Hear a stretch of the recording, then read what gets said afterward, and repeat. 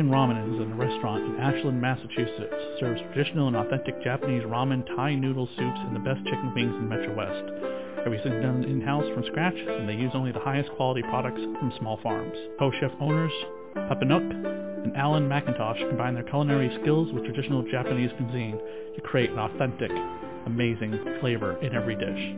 Located at 1 West Union Street on Ashland, Massachusetts, their phone number is 508-309-3416, or they can be located on Facebook at Dorgan Ramen Ashland and on their website as well, www.dorganramen.com.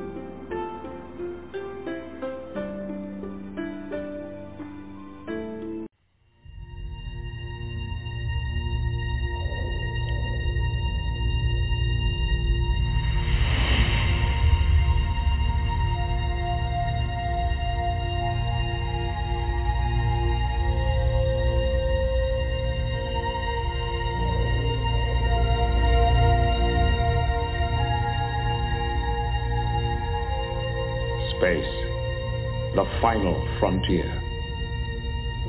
These are the voyages of the Starship Enterprise. Its continuing mission to explore strange new worlds, to seek out new life and new civilizations, to boldly go where no one has gone before. Lifeforce!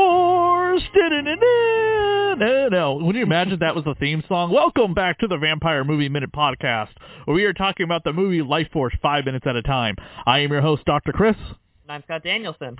And we are at possibly the best minutes of the movie, depending on your point of view about the film.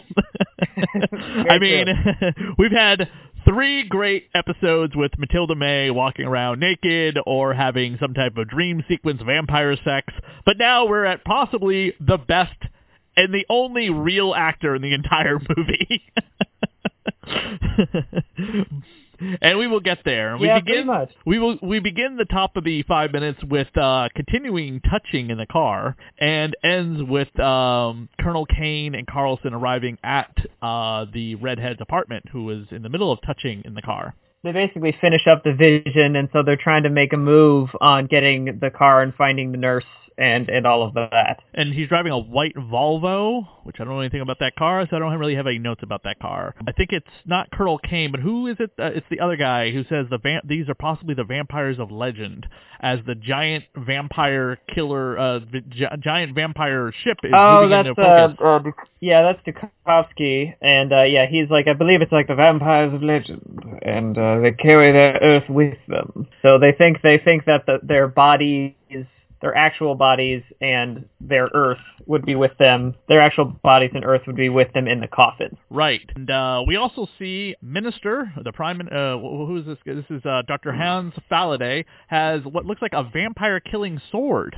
It looks like it's, I think the design is intentionally like kind of evocative of Vlad the Impaler days, so it looks like he has something meant to face off against somebody, and he calls a soldier in who looks very suspicious. Very, very suspicious. Do we have a name for this soldier? Is this one of the vampire boys, or is this something else entirely? I'm not 100% on what this is exactly, but it's even the shot and the actor both are the most suspicious thing ever. Like, it's a low angle, and the guy is like kind of grinning, which soldiers don't do unless. Yeah, and there's longing shots of it all. Basically, it was a bit weird. Correct. And on the box that the sword comes from, it's from the Ash... Yeah, it's a bit strange. The Ashmolean Museum. The Ashmolean Museum of Art and Archaeology on Beaumont Street in Oxford, England, is the world's second university museum and Britain's first public museum. It was erected in 1678. Wow, it has been around for quite some time. I was trying to read who is inscribed on here. Captain Lee John Masters. Lee John Masters, yeah. The name doesn't sound familiar, though. I'm about to do a quick Google. All right, yeah, why don't you do a quick Google, and I'll go on to the next part while you look that up. They decide to go to the Thurston Hospital, which is a criminal insane asylum, and they believe a child molester that they need need is there to question. I don't quite sure why yet. But on the DVD counter, Blu-ray counter, at the 1 hour, 3 minutes, and 57 mark, we get Sir Patrick Stewart, who needs no introduction whatsoever from stage and screen and television. Patrick Stewart is best known probably, and still right now playing him because season 2 is happening on the CBS All Access, is Captain Jean-Luc Picard, retired. Because currently on Picard, he is retired. So, what did you say? Can't seem to leave it alone. What would you say is his second most probably famous role besides from Lifeforce? Probably Professor X. That's what I'd say. Definitely. I think Professor X completely reinvented him. And I don't mean that like he had disappeared, because Star Trek went off the air in like 93 or 94, but then we started having Star Trek movie after Star Trek movie after Star Trek movie that he was in. So he was still in the zeitgeist, pretty popular, and he was doing like made-for-TV movies. I remember he was in a Christmas Carol film as well. He did a Moby Dick movie for the Hallmark Channel. And then X-Men. He kind of became, he was famous. He'd always been a known entity, but he was kind of like, you'd have to be a bit of a Star Trek nerd to know who, be really familiar with him, or like really into theater. And then once he was in X-Men at the kind of the original X-Men movie, after that, he kind of like, everybody knows who he is now, it seems. So that's worked out well for him. Definitely. And I think him and Hugh Jackman got some kind of award for multiple playing the characters. But I might be wrong. Maybe it was Hugh Jackman and Stan Lee. Maybe it was Hugh Jackman and Stan Lee. But, I mean, Patrick Stewart played Charles Xavier in like 5, 6 different X-Men movies.